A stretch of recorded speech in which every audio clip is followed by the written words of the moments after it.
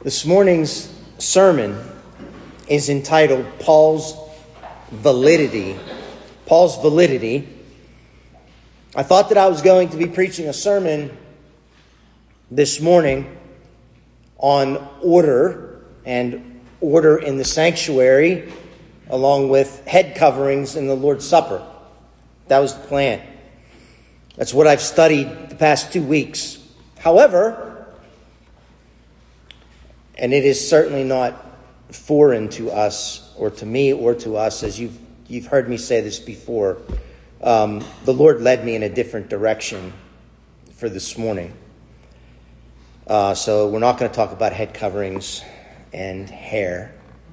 That'll be in 2 weeks. When I began to prayerfully type this week, the Lord led me in the direction of the Apostle Paul. Still in our text, though. I knew it was a God thing because of how easily and quickly it flowed, and how quickly the passages come to mind. And I didn't even have to look them up. Most of them were memorized. And so I knew it was God that was moving me in this direction. So this sermon is about the validity of the Apostle Paul's predetermined ministry to the Corinthian church and to his other churches and disciples. It's a mouthful, I know, but we'll break it down. Why does Paul need to be validated is probably something that a few of you are thinking, and that would be good.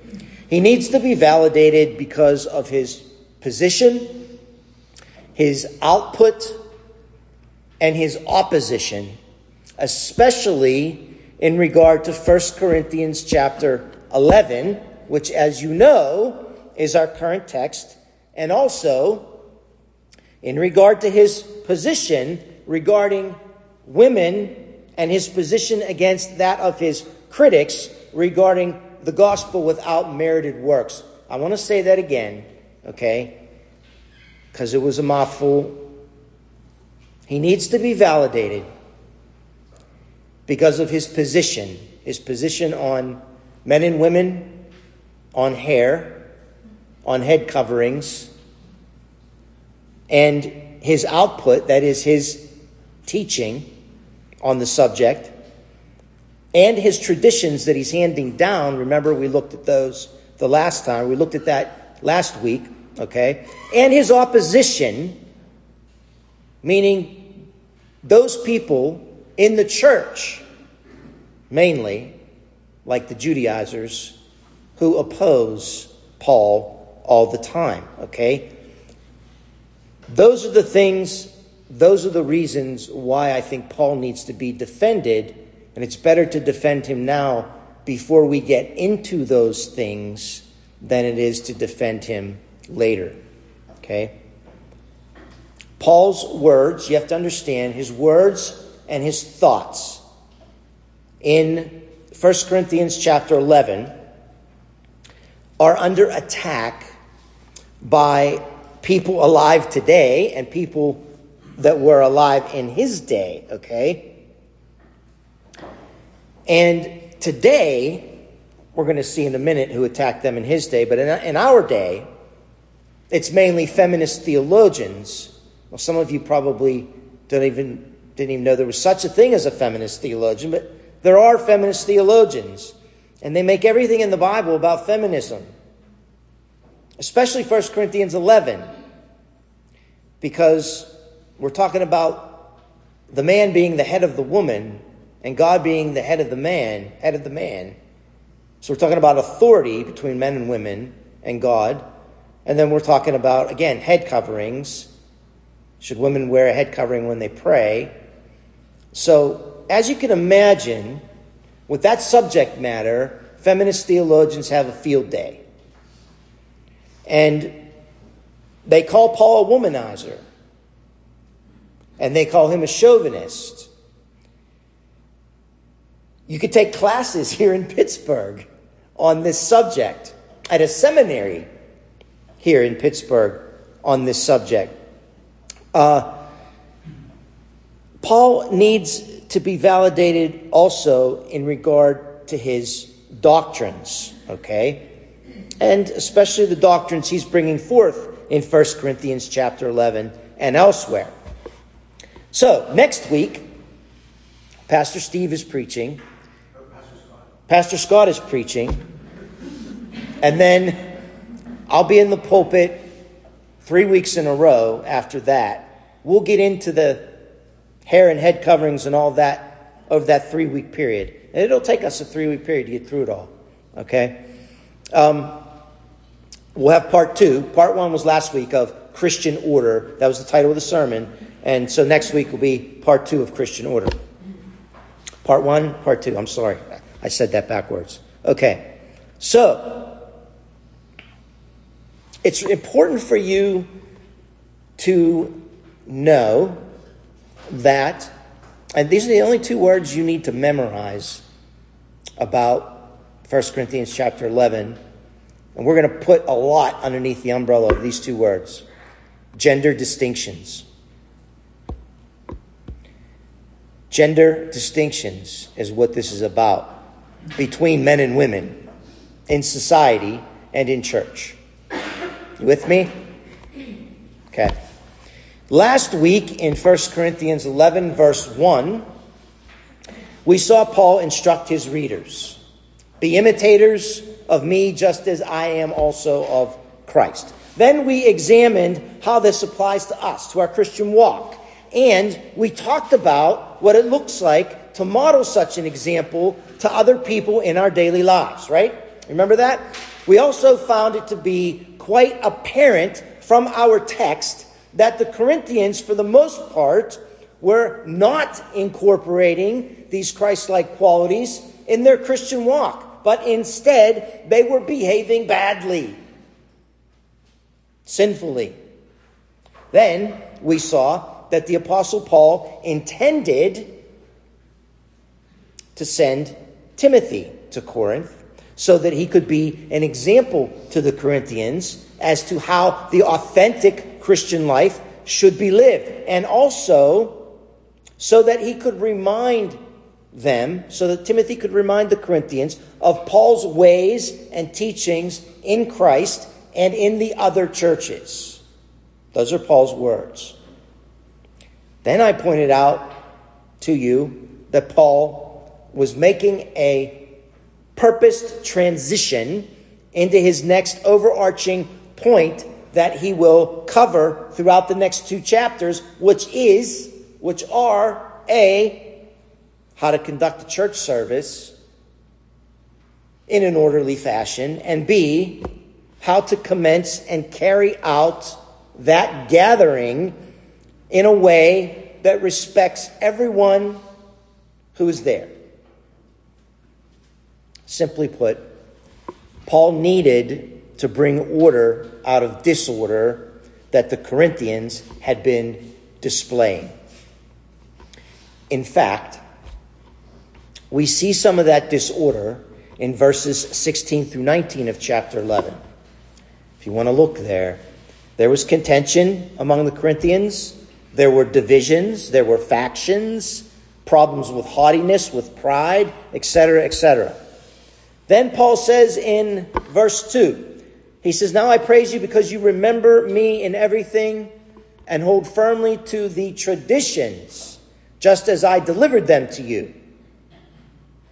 If you remember, this is basically where we left off last week.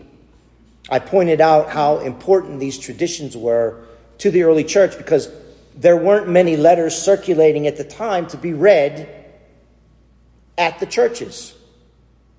There were some circulating that would later be included in the canon of the New Testament, and there were some that were circulating that would not.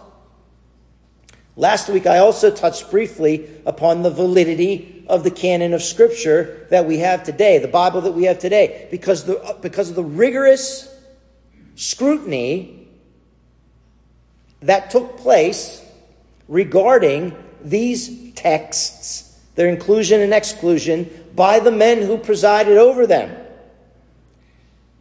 The fact that these men spanned a vast segment of time, geography, and culture, and the fact that they came from many different walks of life, all speak to the miraculous agreement on not only the books of the New Testament, but also the doctrines that were codified by the truths in these same scriptures.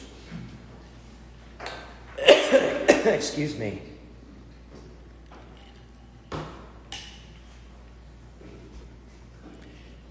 Couple those things, folks, with the Holy Spirit's guidance and the Holy Spirit's inerrant inspiration, and you are left with a holy writ of priceless treasure,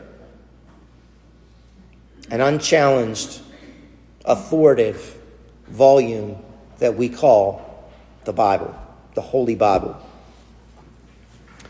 I should also point out that it was very early on in the church when Paul's writings were believed to be Scripture, which they were and they are. In fact, it was Peter who called Paul's writings Scripture in 2 Peter 3:16. And if you remember, I pointed this out recently in another sermon, and so did Pastor Steve. Lastly, while on this subject, I think I should say that we need to remember that this Paul, the Apostle Paul, who wrote 2/3 of the New Testament. This is the most important thing for this morning. Had revelations from Jesus himself. He had revelations from Jesus himself. Now, please follow me carefully on this.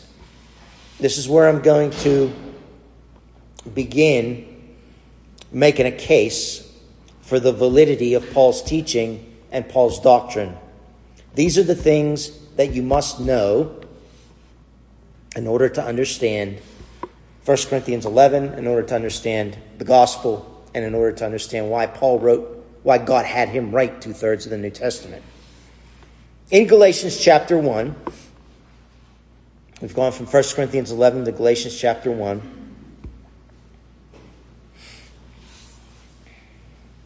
Paul is defending his ministry, and he's defending his doctrine, and he's defending the gospel against who? The Judaizers. The Judaizers who were saying that Paul learned this gospel. Listen, Paul learned this gospel from other disciples of Christ in Jerusalem. That's what they were saying about Paul. Therefore, it was made up. He just got this from them. More lies. Paul replies with this, beginning in verse 11. For I would have you know, brethren, that the gospel which was preached by me is not according to man.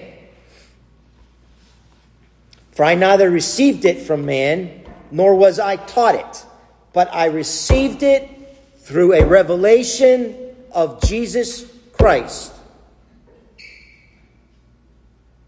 For you have heard of my former manner of life in Judaism, how I used to persecute the church of God beyond measure and tried to destroy it. And I was advancing in Judaism beyond many of my contemporaries among my countrymen, being more extremely zealous for my ancestral traditions. But when God, who had set me apart even from my mother's womb, and called me through his grace, was pleased to reveal his Son in me so that I might preach him among the Gentiles, I did not immediately consult with flesh and blood. What does that mean? It means he didn't go to the apostles right away to talk about any of this. He said, I didn't immediately consult with flesh and blood, nor did I go up to Jerusalem. Who was in Jerusalem? That's the headquarters of the church at that time. Nor did I go up to Jerusalem to those who were apostles before me, but I went away to Arabia and returned once more to Damascus. Then 3 years later, 3 years go by, folks. He goes, I went up to Jerusalem to become acquainted with Cephas, who was Peter, and stayed with him 15 days. Verse 19, but I did not see any of the other apostles except James, the Lord's brother. Now in what I am writing to you, I assure you before God that I'm not lying. Then I went into the regions of Syria and Cilicia. I was still unknown by sight to the churches of Judea, which were in Christ, but only they kept hearing, he who once persecuted us is now preaching the faith which he once tried to destroy. And they were glorifying God because of me. Paul makes it very clear. This gospel I preach was revealed to me by Christ, not by those men. The Greek word for revelation in Galatians 1:12, hopefully I won't butcher this, is apocalypsis, which means an unveiling of something previously secret. That's very important. An unveiling of something previously secret. Paul is referring to the gospel, like he so often does, as a mystery. It was a mystery. Paul actually called it that. It was a mystery in the Old Testament that is now being revealed, revelation, being revealed plainly in the New Testament. Namely, what is the mystery of the gospel in the Old Testament? That the Gentiles would be made fellow heirs and members of the body of Christ by faith. By faith. I'm having a really hard time here.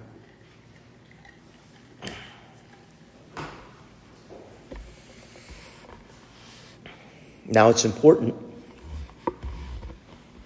that we remember also who the Judaizers are. The Judaizers were men who were always in opposition to the true gospel that Paul preached, especially in Galatia. Why?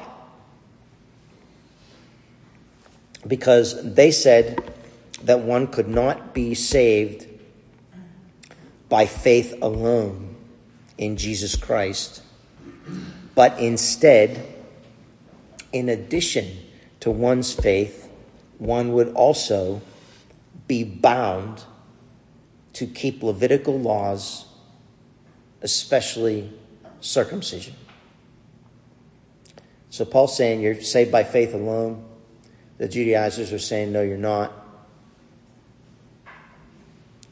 Okay? So in a nutshell, they taught that salvation could only be had by a combination of God's grace and human effort. God's grace and human effort. Now, I'd like to have a little bit of fun now, if I could, please.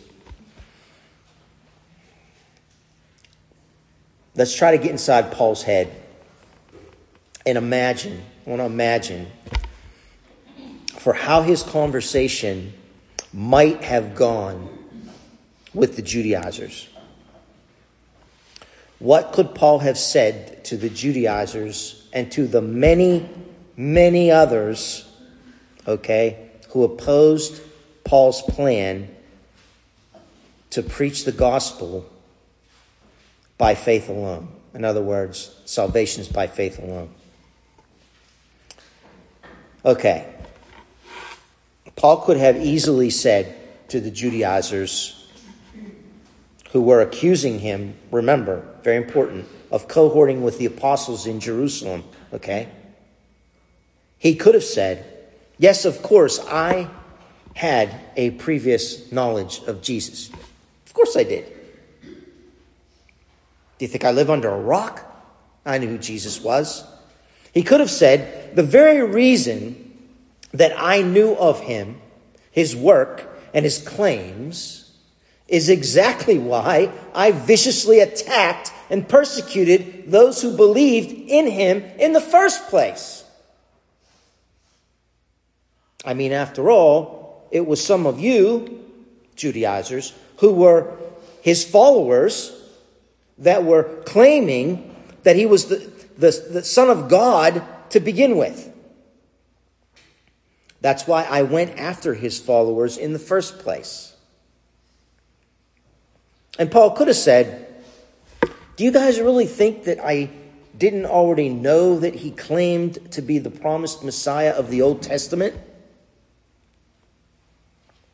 I mean, that's eventually why they crucified him in the first place, now wasn't it? Of course I knew, Paul would say. I knew. I mean, he was breaking the Sabbath. He was calling God his own Father. He was making himself to be equal with God. And he was saying that he was one with the Father. And I could hear Paul say, lastly, you numbskull Judaizers, do you think for 1 second that I couldn't have rattled off his teachings at any time and have accurately stated many of the central teachings of his gospel before he saved me on that Damascus road? I could have laid the gospel out. I didn't believe it. I didn't like it. I hated it. But I could have laid it out.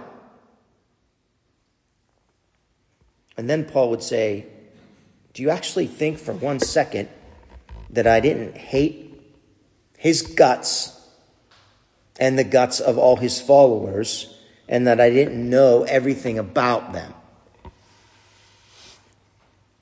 He would say, I had a zeal against them that was far greater than anyone's. Don't you guys get it? I knew these people. I hated them. I killed them. But guess what, Mr. Judaizer? Paul would say it's very hard to resist God when God does this. Does what, Paul? When God does a Galatians chapter 1, verses 14 through 16. Look at it again. He did this to me, Paul could say. I was advancing in Judaism beyond many of my contemporaries, among my countrymen, being more extremely zealous for my ancestral traditions. But when God, who had set me apart from my mother's womb and called me through his grace, was pleased to reveal his Son in me so that I might preach him among the Gentiles. Yeah, that's right. Paul would say, it's kind of hard to resist him when he called you from your mother's womb. And then Paul would say, oh, trust me, I tried. I tried very hard to resist him. And do you know what Jesus said to me when he revealed himself to me after he knocked me to the ground? I heard a voice saying to me in the Hebrew dialect, Saul, Saul, why are you persecuting me? It is hard for you to kick against the goads.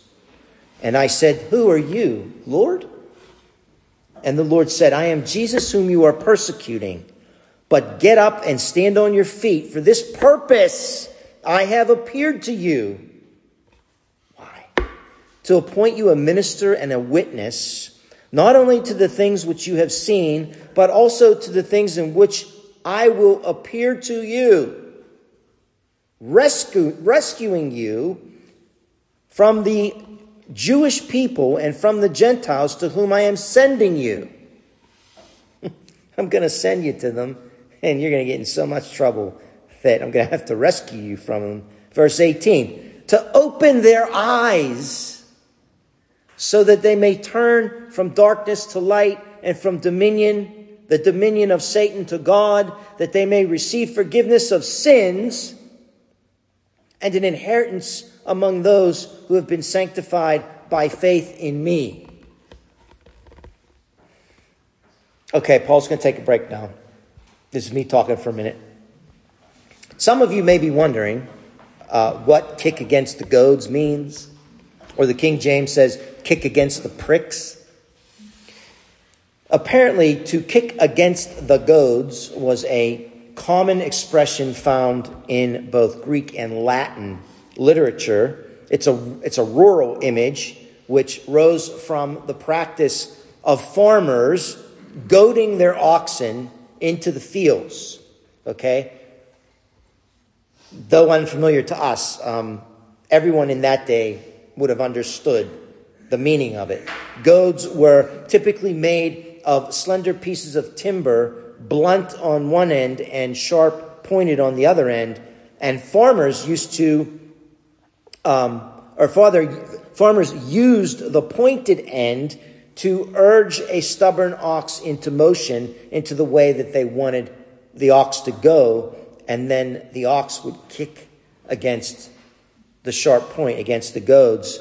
And the more the ox kicked, the more likely the goad would stab into his flesh or leg, causing greater pain. And that's how they moved the oxen. Okay, back to Paul. Paul's talking here in my imagination. Paul could have added, I not only was resisting Jesus by kicking against the goads, but my heart was really, really hard. I even consented to Stephen's death by stoning over in Acts 8:1. That's how much I hated Christians.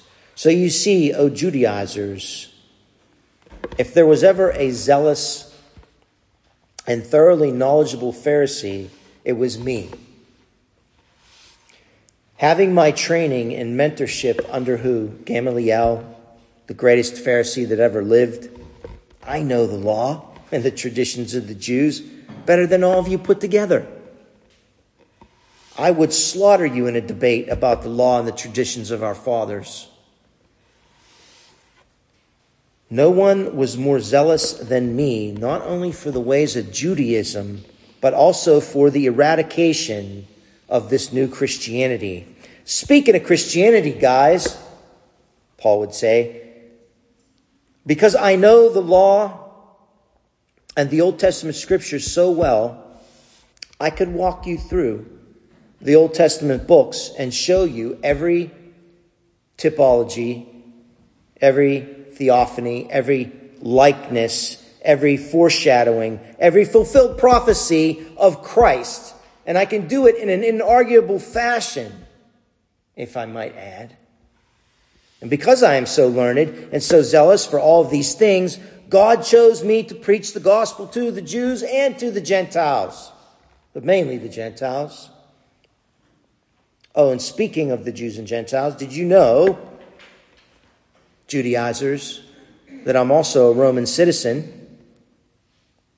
That's been pretty handy for me lately and has also been by God's predetermined, designed plan for my life. Okay, Paul says, here's the final kicker, guys. I can do show and tell. No one on the planet right now can show you the gospel in the Jewish scriptures like I can. And no one can tell it to you like I can. So when I hand down oral traditions, 1 Corinthians 11, when I hand down traditions to the church, you can be rest assured that those traditions are validated by and rooted in the Old Testament scriptures. If not, they came from direct revelation that I had from Christ. 2 Corinthians 12. In fact, I've been caught up to the third heaven and have heard inexpressible words that I ain't even allowed to talk about, he says in 2 Corinthians 12:2. And in verse 7 of that chapter, 2 Corinthians 12, and because of the surpassing greatness of the revelations, folks, for this reason, to keep me from exalting myself, there was given me a thorn in the flesh, a messenger of Satan, to torment me, to keep me from exalting myself. In other words, guys, if I hand down a tradition that is to be observed, and I tell you to hold firmly to it, like I did in 1 Corinthians 11, then you could be rest assured that this was something that the Lord himself wanted me to do. And if I write it down, here's the kicker. Paul could say, if I write it down in the form of a letter and I distribute it to the churches, then you better believe it's inspired of God himself. And imagine Paul, naked, shipwrecked, snake-bitten, beaten, stoned, left for dead. This guy went through, homeless, he went through it all. If anybody could say with certainty, I'm God's man, it was Paul. He would say, I just proved to you, Judaizers, that he, God, controls every aspect of my life from my mother's womb and every aspect of my ministry. So if you would humor me for just a tad longer, you Judaizers, I'd like to get just a little more specific with you. Here's the good part. About what you believe. Remember, the Judaizers believed that you could believe in Christ, but you also had to keep parts of the law. You had to do good works. You had to have merit to be saved. I think that Paul would have said something like, you've been a thorn in my other side lately, the way you infiltrate the churches that have been planted, and you bring in your legalism, telling everybody that they have to be circumcised to be saved, and they have to keep certain laws to be saved, etc., etc. Paul would continue, the gospel that I am preaching to you was not by human invention or tradition. Like I said before, I received it through a revelation of Christ, Galatians 1:12. As a matter of fact, you should know that everything I learned prior to Christ saving me, I counted as rubbish. Philippians 3:4-8, he says, I know that I can't be saved by the works of the law, but only through faith in Jesus Christ. And the same goes for you, Judaizers, or you who think you got to work your way into heaven, or you who do not believe that you could get to heaven just by faith in Jesus Christ. Please let me help you, Judaizers and naysayers, to understand what I mean, Paul says. The first thing you need to understand is that with all of your effort and labor, you cannot come to Christ on your own. Why? Because you are stuck under the curse of sin. As a matter of fact, you are dead in your sins. You are actually an alien by birth and a sinner by choice. You can't help yourself one iota. Don't you know that through one man sin entered into the world, Adam, and death through sin, and so death passed unto all men, for all have sinned. Romans 5:12. Everyone born in the image of Adam, in the lineage of Adam, sins. Do you know what you are, Judaizers? You are of that generation that are pure in their own eyes, and yet you are not washed from your filthiness. Proverbs chapter 30, verse 12. In fact, Paul would say, it is written, there's none righteous, no, not one. There are none who understand. There are none who seek after God. They have all turned aside. They have altogether become unprofitable. There is none who does good. Not even one. Romans 3, 10 through 12. So please don't try to tell me that you have found favor with God through your own works.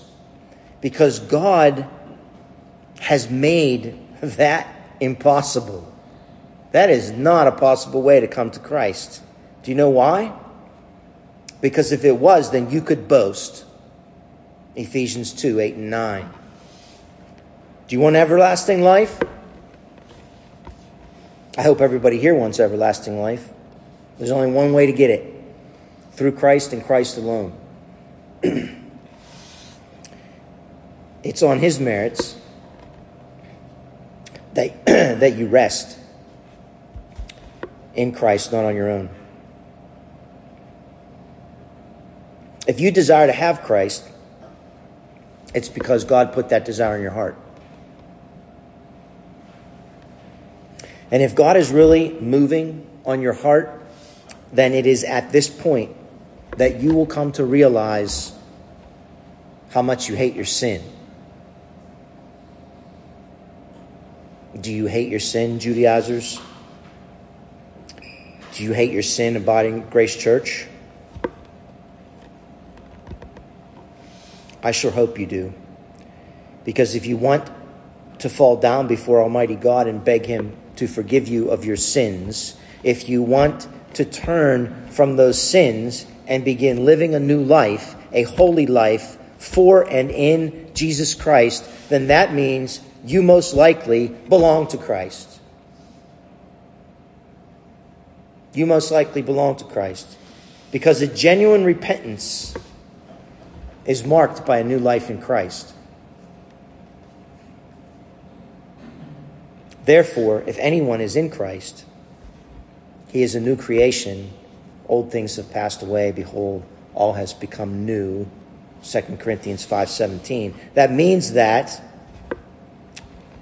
we should always give thanks to God for you, brethren, beloved by the Lord, because God has chosen you from the beginning for salvation through sanctification by the Spirit and faith in the truth. It was for this he called you through our gospel, that you may gain the glory of our Lord Jesus Christ. So then, brethren, stand firm and hold to the traditions which you were taught, whether by word of mouth, or by letter from us. That's 2 Thessalonians 2, 13 through 15.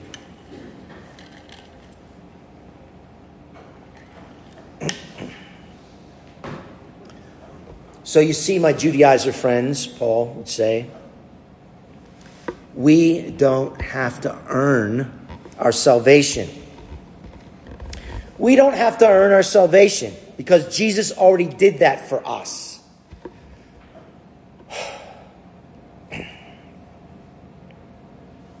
He is the spotless Passover lamb who shed his blood on Calvary's cross for your sins and for mine. And he is offering us the free gift of salvation that he secured on that cross for us. And if we try to bring any of our own works or our own merits to that cross, that is blasphemy. It's no different than spitting in his dead face as his body hangs on that cross. This gospel, this salvation, it's all 100% God's doing. And it's absolutely none of your doing. If you come to him, it's because he dragged you to the Son. John 6:44. So there you have it, folks. Defending the validity of Paul's ministry to preach the gospel defending what we are about to study in 2 weeks, which is the role of men and women in the church and how the church is to be conducted. When we get together next and we get further into 1 Corinthians 11, my prayer is that you will plainly see why the Lord had me go down this route this week. Pastor Steve, would you pray? Because I can't talk.